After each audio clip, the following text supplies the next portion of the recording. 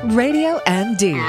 RadioMD.com. Spokesperson for the American College of Emergency Physicians. She's Dr. Lee. And the Dr. Lee Vinokur Show. Hi, and welcome back to the show, Health for the Outside In, where feeling good starts with looking good. Very apropos, my next guest, Dr. Frank Wang, is board-certified dermatologist at University of Michigan Health System, and he's here to talk about a new study related to pregnancy and stretch marks, the dreaded stretch marks. So welcome, Dr. Wang. Thanks for being on the show. Thanks, Dr. Lee. Thanks for having me. So tell us exactly what is a stretch mark. What's going on in the skin when it's stretched that way? Yeah, stretch marks are linear, scar-like lesions. They often start off reddish, and after a period of months to years, end up being scar-like, whitish lesions with a crinkly surface, and they occur under different circumstances, including pregnancy, weight gain, growth spurts, and so on. And as common as they are, it's interesting that we don't fully understand what causes stretch marks. And in this particular study that we've performed, we looked at stretch marks in pregnant women. And we were finding a lot of damaging of the skin, of the connective tissue that makes up the skin, including a component of the skin called elastic fibers, which gives skin its sort of snap-back property. That is the property of skin to kind of return to its original shape after it's been stretched. And we're finding that these elastic fibers are markedly damaged and really don't repair themselves. So it's almost like accelerated wrinkles, right? They're happening so fast, and there's now you hear about women that, and obviously it is an amazing thing when you think of a woman's body and then carrying a baby. And I'm sure, with the increase in multiple births and the infertility treatments, I can't even imagine how many stretch marks you get when you have multiple births. But, people talk about rubbing it with cocoa butter and keeping it moist and pliable. Do those things work as your stomach's expanding? That's a really great question. So, of course, there's a lot of interest in preventing stretch marks, and the question is, what can I put on during pregnancy to help prevent them? And unfortunately, there's not a whole lot of scientific evidence indicating that things work. There's a little bit of evidence that products containing centella, which is derived from a plant, as well as products containing hyaluronic acid, can be helpful, especially when applied starting in the second trimester. There's even a little bit of evidence that, or a little bit of suggestion, I should say, more anecdotal type of evidence that aerobic exercise, stretching, and even a little light massage might be helpful. But unfortunately, a lot of the very commonly encountered products, such as cocoa butter, olive oil, vitamin E, that. What about that? Right, including vitamin E, a lot of these over-the-counter products, and I know they're all over the place. Unfortunately, what little scientific evidence that is out there really does suggest that those are not helpful for preventing stretch marks, unfortunately. So hyaluronic acid is one of the things, they inject it into the knee for cartilage. It's the stuff that like fillers use, right?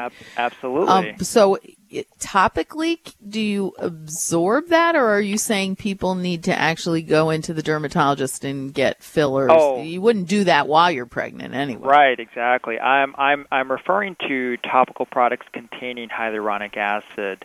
But you do bring up a very good point. It's and I'm basing what I'm saying on some previous studies, not performed by us, but that have been published in the scientific literature, suggesting that some topical creams containing hyaluronic acid might be helpful. But you bring up a very good point. It's not entirely clear that topically applied forms of hyaluronic acid can effectively penetrate into the skin. That's a very good point. So I think further research does need to be performed in that area. And are those prescription? I mean, I haven't seen those on the market, like topical hyaluronic acid. Yeah, actually, I actually not so long ago just performed some searches on the internet, Amazon, and so forth. And you know, as you might know, there's a lot of different products out there that come up. I was able to find some over-the-counter types of products containing some of the ingredients I mentioned, like centella and hyaluronic acid. So I think that they are out there.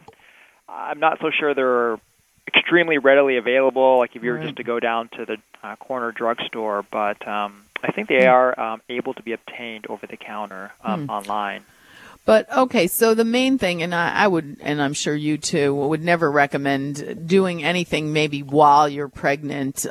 You know, even a topical Retin-A, we know that Retin-A is tetragenic, whatever. You probably don't absorb enough. But what about afterwards? You have the baby. Some of it's hereditary anyway. So no matter what you're doing, your mother had them, you might have them. So what do you tell patients afterwards? Can they get injectable fillers in them? Can they use the Retin-A, which helps with wrinkles and things like that?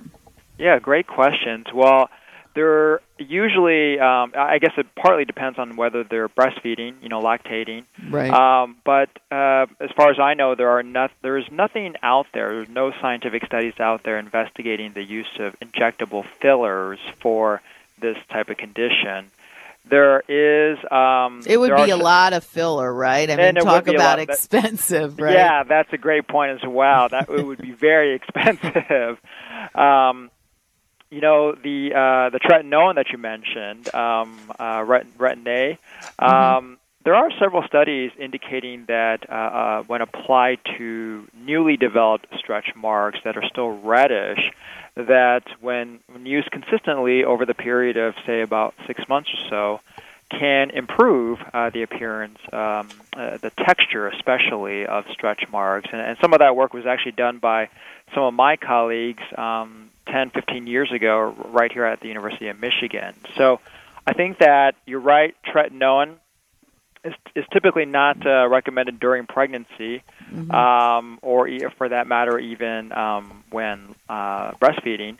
But otherwise, it could be attempted for stretch marks occurring on the abdomen. It can be very irritating, just so you know. Right. And then finally, lasers can be helpful. Lasers are not by any means a miracle, but they can certainly improve the color and in some cases the texture of stretch marks as well.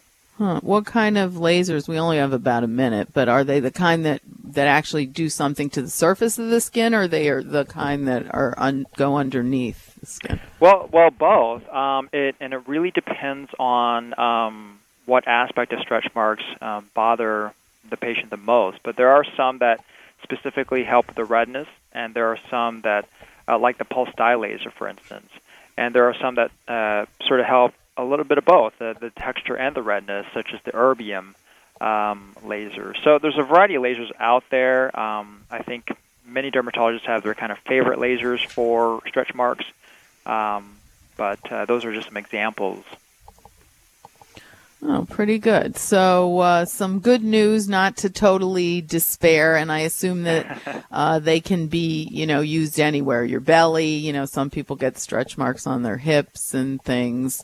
So sounds like there's some hope out there if you're feeling bad, as long as you have the cash, I guess. Well, I want to thank my guest, some very interesting information on stretch marks, which unfortunately happens to all of us. What can you do with motherhood? This is the Dr. Lee Vinokur Show, Health from the Outside In on Radio MD, where feeling good starts with looking good. Stay tuned into your health.